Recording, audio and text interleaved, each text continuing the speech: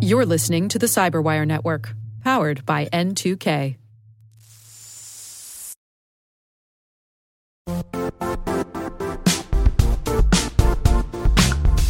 The IT world used to be simpler.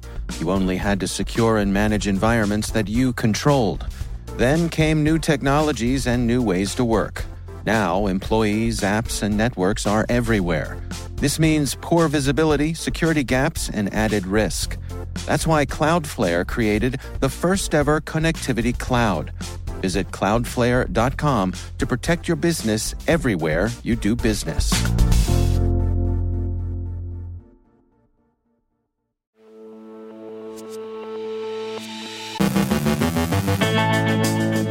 A new second-stage backdoor has been found in a SolarWinds compromise victim. Those exploiting the now-patched Exchange Server 0 days seem to have done so to establish a foothold in the targeted systems. India continues to investigate a Chinese cyber threat to its infrastructure. Misconfigured clouds leak mobile app data. A major airline IT provider sustains a cyber attack. Dinah Davis helps us prevent account takeover attacks. Our guest is Troy Hunt from NordVPN. And criminals hack other criminals.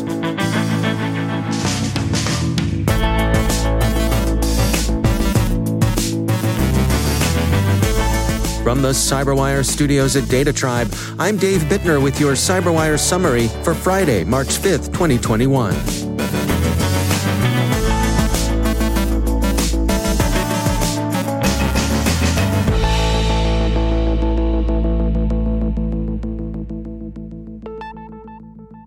FireEye reports finding a second-stage backdoor in one of the victims of the SolarWinds compromise. And the company's Mandiant unit thinks it possible that the backdoor, which they're calling Sun Shuttle, is connected with the threat actor they track as UNC 2452. Mandiant wrote, quote, "The new Sun Shuttle backdoor is a sophisticated second-stage backdoor that demonstrates straightforward but elegant detection evasion techniques via its blend-in traffic capabilities for C2 communications. Sun Shuttle would function as a second-stage backdoor in such a compromise for conducting network reconnaissance alongside other Sunburst-related tools." End quote. UNC 2452 has been associated with the SolarWinds supply chain exploitation, but FireEye stresses that its researchers have not fully verified a connection with Sun Shuttle. FireEye is also tracking the exploitation of the Microsoft Exchange Server 0 days patched this week.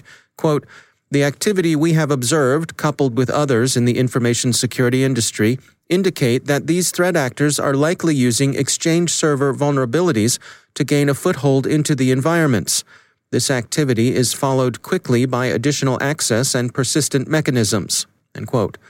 Their investigation continues. Indian media outlets continue to warn of alleged Chinese cyber attacks on India's infrastructure. The reports center on conclusions reported by Recorded Future, which yesterday confirmed that it had found no evidence of Chinese cyber sabotage in the power outages Mumbai sustained in October. Recorded Future is quoted by CNBC as saying that it is tracking the threat group Red Echo, which is targeting India's oil and gas assets, electricity sector, maritime assets, and critical rail infrastructure. The motive appears to be staging. As Recorded Future said, quote, "This is not for any economic espionage opportunity, but it is targeted at future disruptive cyber operations. So, it's not theft, but it could be battle space preparation." Zimperium warns that unsecured cloud configurations are exposing data from a large number of mobile apps. Both Android and iOS apps are affected.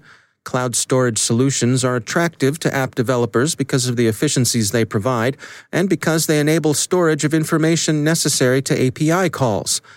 Zimperium said, quote, "In our analysis, 14% of mobile apps that use cloud storage had unsecure configurations and were vulnerable to the risks described in this post.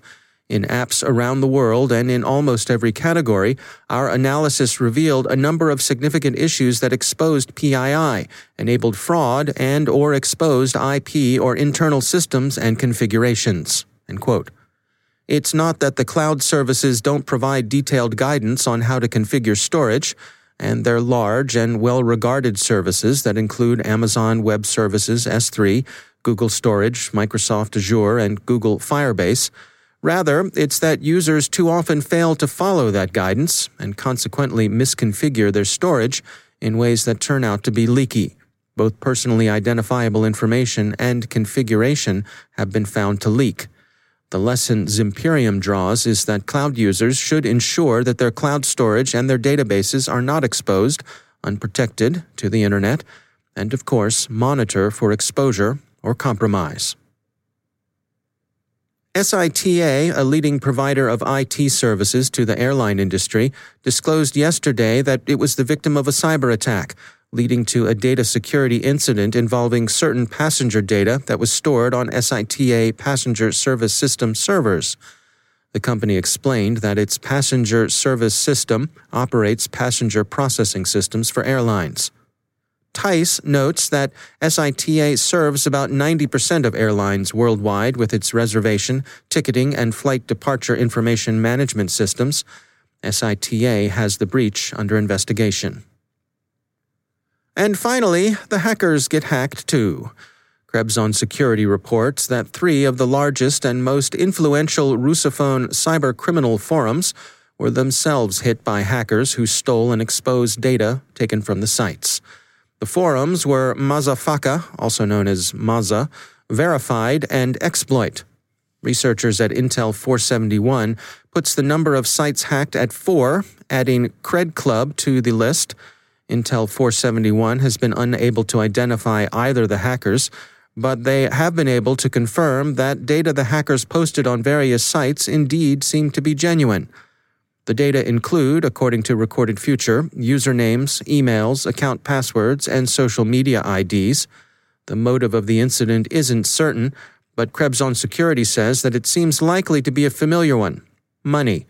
Whoever was behind the intrusion was able, at least in the case of Cred Club, to induce the forum's customers to use a money transfer service misrepresented as having been vouched for by the forum's administrators.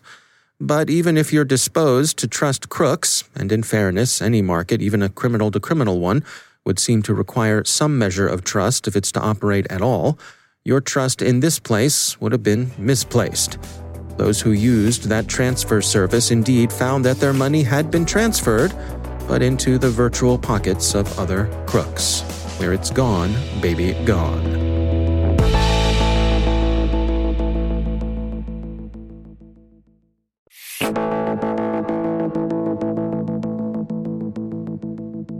Troy Hunt is well respected in the cybersecurity industry and perhaps best known for being the originator of the Have I Been Pwned online database of breached credentials, a public service if there ever was one. He's also a member of the NordVPN team of advisors, and he joins us to share his insights. Well, it's sort of an interesting time because on the one hand, we're getting more ubiquitous encryption than what we ever had before on the transport layer, which is good. And in fact, I'd noticed just yesterday, I posted a link to the Facebook page for Have I Been Pwned, and Facebook gave me a warning. It said, it's not HTTPS. Are you really sure you want to do this? That's pretty cool. I like seeing that here. On the other hand, we've still got all of these edge cases where we just simply don't have transport layer security. So a really good example. In fact, I did write about the value proposition of VPNs a few months ago. And I found that particularly the likes of banks are still not doing enough to enforce that the first request is sent over HTTPS. So they don't necessarily force all connections to be secure using things like HTTP strict transport security, which is out there and it's free and everyone has access to it. So there's still a really good value proposition even on the first entry point to the bank for products like NordVPN to make sure that traffic isn't intercepted. Because if you can't get the first request through safely, then everything sort of falls apart after that. In terms of how people are perceiving VPNs, I mean, I think the message is out there that folks should be using them.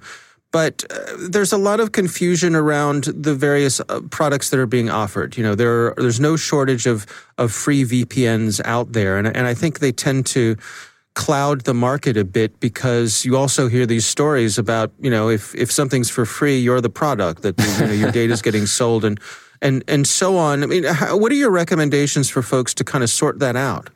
I'm not sure how often I actually agree with that term, given I provide a free service for people with Have I Been Pwned. I don't look at them as products. Yes, you are the edge case. I'm not sure it always sticks. The noble edge case, Troy. I think the big thing to keep in mind is that trustworthiness in a VPN provider is absolutely critical because they control your traffic.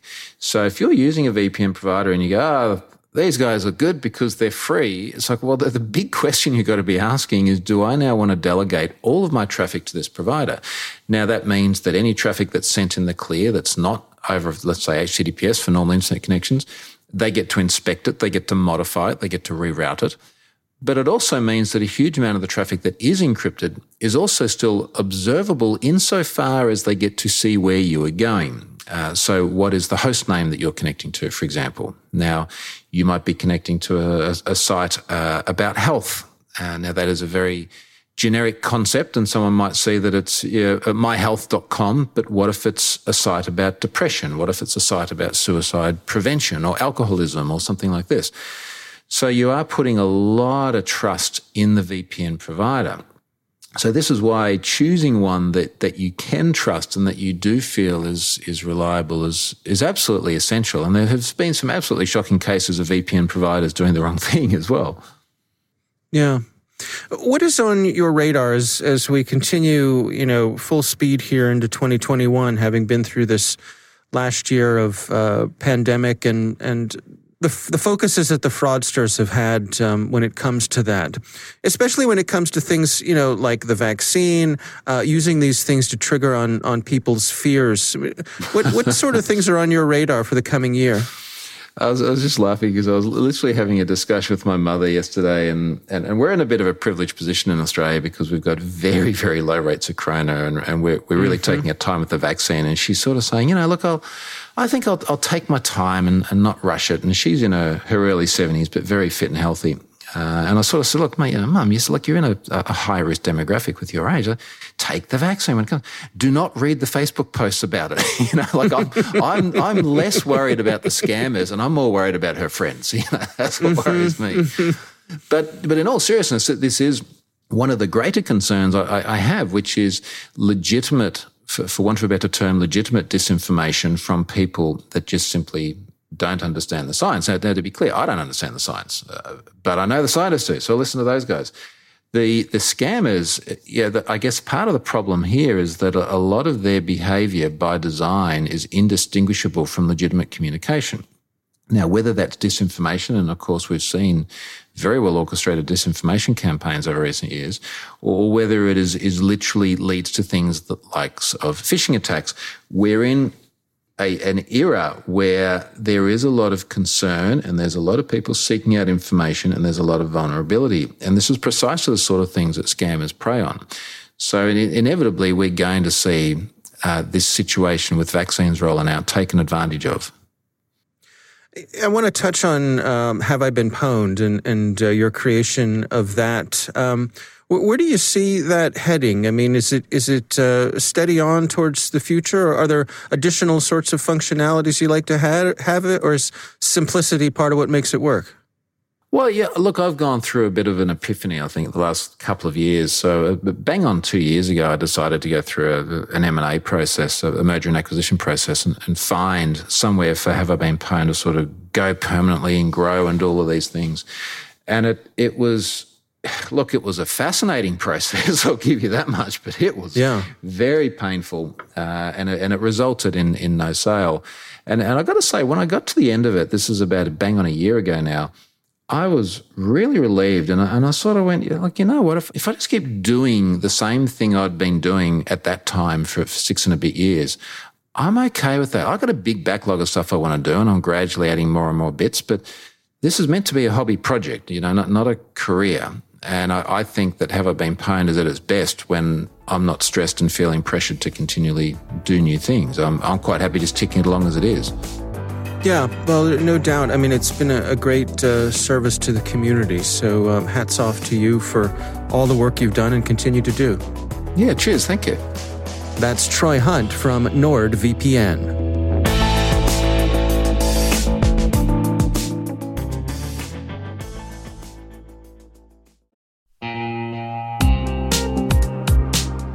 Managing the requirements for modern security programs is increasingly challenging and time-consuming. Enter Vanta. Vanta gives you one place to centralize and scale your security program. Quickly assess risk, streamline security reviews, and automate compliance for ISO 27001, SOC 2, and more. You can leverage Vanta's market-leading trust management platform to unify risk management and secure the trust of your customers. Plus, use Vanta AI to save time when completing security questionnaires. CyberWire Daily listeners can get $1,000 off by going to vanta.com/cyber. That's VANTA.com/cyber.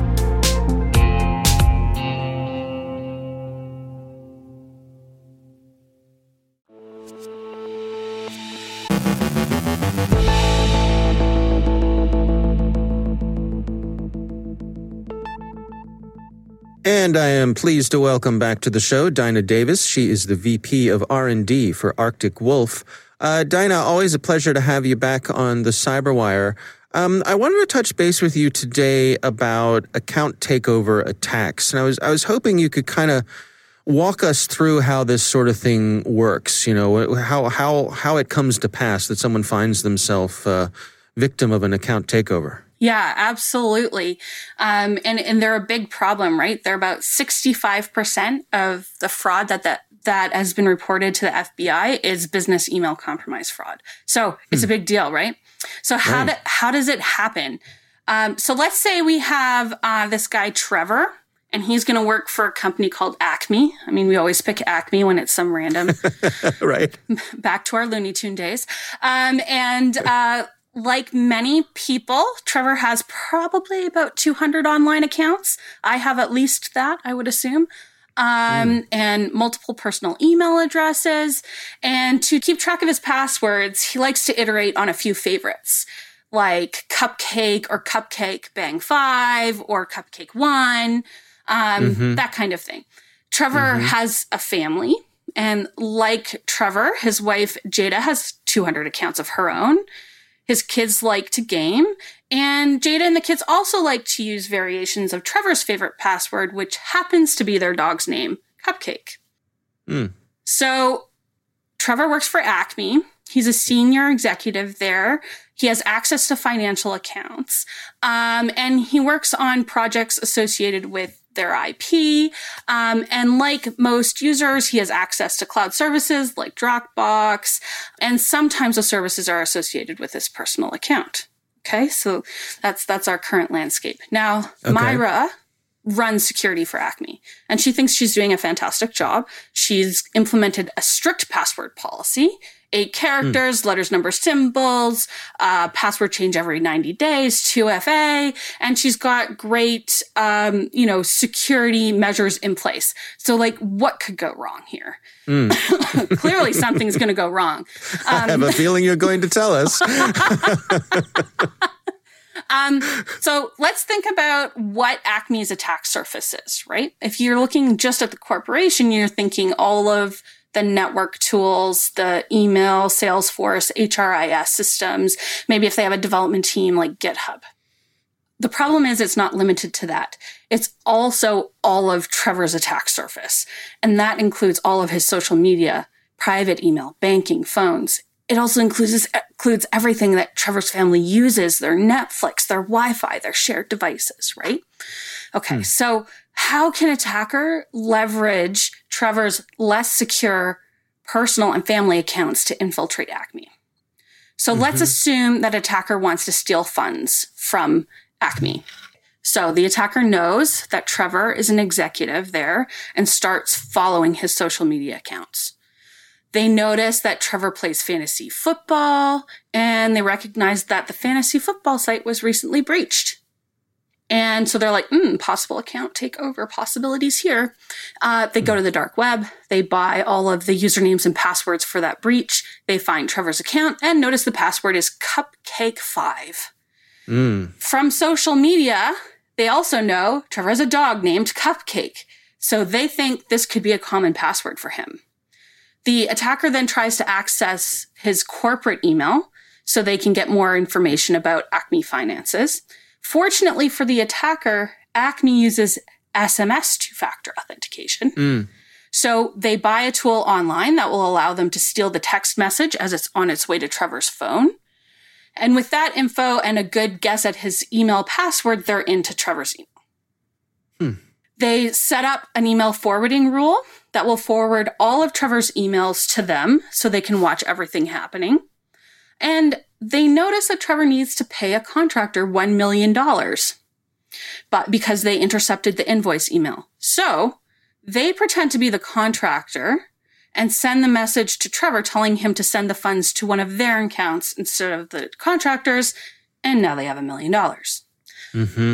And so this is sadly fairly common. So, I mean, not this exact process here, but it is pretty common. And so, I mean, the big question is like, how do you protect from that, right? Yeah, I mean, because I have to be honest, when you said that they had 2FA enabled, in my mind, that takes care of that gets you a long way along of being better off than you otherwise would, right? Absolutely, it does. It's better than not having it, for sure. Yeah. But at this point, it's important as to what kind of 2FA you have. Because the SMS 2FA is not much better than no 2FA at all anymore.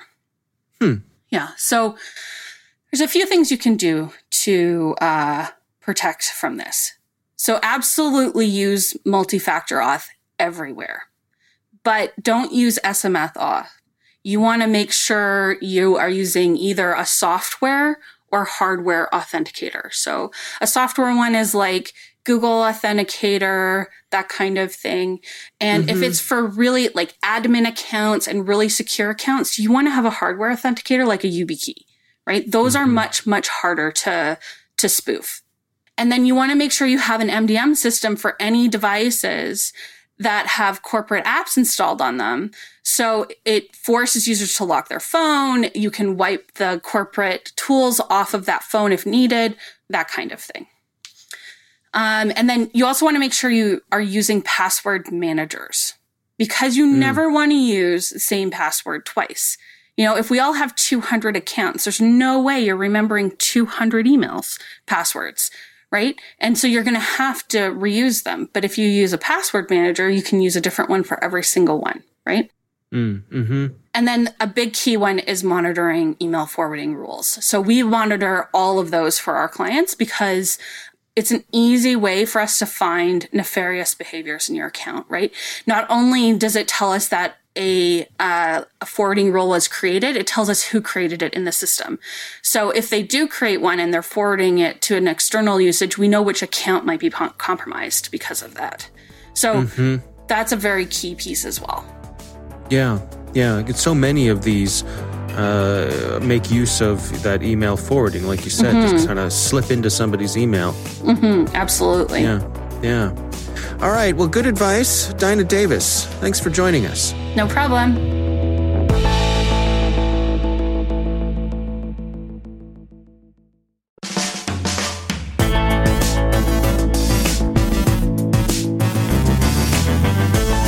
And that's the Cyberwire. For links to all of today's stories, check out our daily briefing at thecyberwire.com. And for professionals and cybersecurity leaders who want to stay abreast of this rapidly evolving field, sign up for Cyberwire Pro. It'll save you time and keep you informed. Listen for us on your Alexa smart speaker, too. Don't forget to tune in this weekend to Research Saturday and my conversation with Hossein Jazi of Malwarebytes. We're going to be taking a deep dive into North Korea's APT-37 toolkit. That's Research Saturday. Check it out. The Cyberwire podcast is proudly produced in Maryland out of the startup studios of Data Tribe, where they're co-building the next generation of cybersecurity teams and technologies. Our amazing Cyberwire team is Elliot Peltzman, Puru Prakash, Kelsey Bond, Tim Nodar, Joe Carrigan, Carol Terrio, Ben Yellen, Nick Valecki, Gina Johnson, Bennett Moe, Chris Russell, John Petrick, Jennifer Iben, Rick Howard, Peter Kilpie, and I'm Dave Bittner. Thanks for listening. We'll see you back here next week.